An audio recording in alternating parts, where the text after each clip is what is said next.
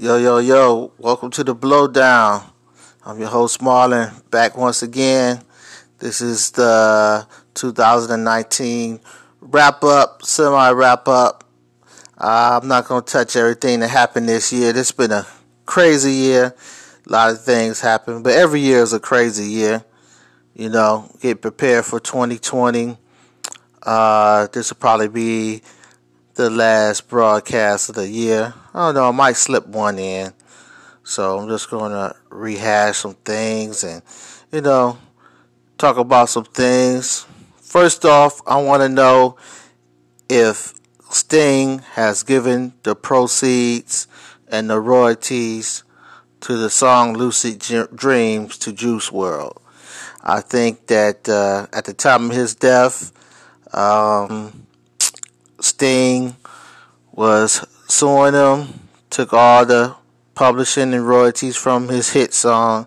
So, in an act of good faith, Sting should give Juice WRLD's mother all the proceeds to his hit songs. It's not like Sting is on welfare or in a soup line or anything. Sting got bank. Sting is probably close to a billionaire. And he don't play about his music. You sample Sting, just like Marvin Gaye, and he's going for you. Ask Puffy. The I'll Be Missing You song, Sting took all the pub from that and several other songs. So, but I think he should do that in honor of Juice WRLD and donate the proceeds or all the future royalties to his family. I don't know. That would be the good thing to do. What's going on in the world? Jesus is King, Kanye West gospel album. Upon further review, it's not half bad. I listened to it and it was decent. I'm not going to probably bump it 24/7, but it was pretty decent piece of art.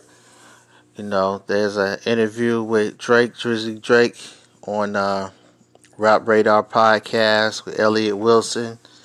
It's over 2 hours. He's really getting in-depth interview with the battle with Pusha T and his future and recording career, things like that. I was kind of shocked that he said when he first started rapping, he was trying to sound like Joe Budden, which was kind of funny. But since they went at it several times and dissed each other back and forth over women and so forth. But yeah, so you get some free time. Check it out. The War Freestyle is banging.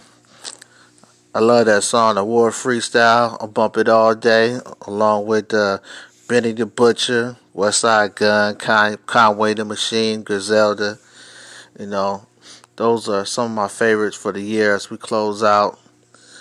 Also, the Game album, Born to Rap, featuring, I think it's Welcome Home with Nipsey Hussle. He has a song with Ed Sheridan on there. It's banging. So it was some good music released towards the end of the year. As far as sports is concerned, the Washington Nationals won the MLB World Series. If you're a baseball fan, we got the college football playoffs tonight. My beloved Ohio State Buckeyes playing Clemson. Go Bucks.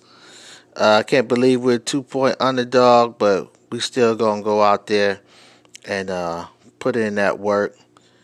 And LSU plays Oklahoma. That's earlier today. So we got some sports and entertainment going on this holiday season. The Clippers beat down the Lakers, came back for 15 points. My NBA Finals pick, the LA Clippers, putting in that work on LeBron James, who I think he injured his groin, so he's going to probably miss a couple of games. But my prediction still stands. LA Clippers versus Milwaukee Bucks. They look like the clear-cut contenders so far. So I don't know if this is going to be the last podcast for the year. I'm going to try to hit y'all up again. I want to wish everybody happy holidays, Merry Christmas if you celebrate it.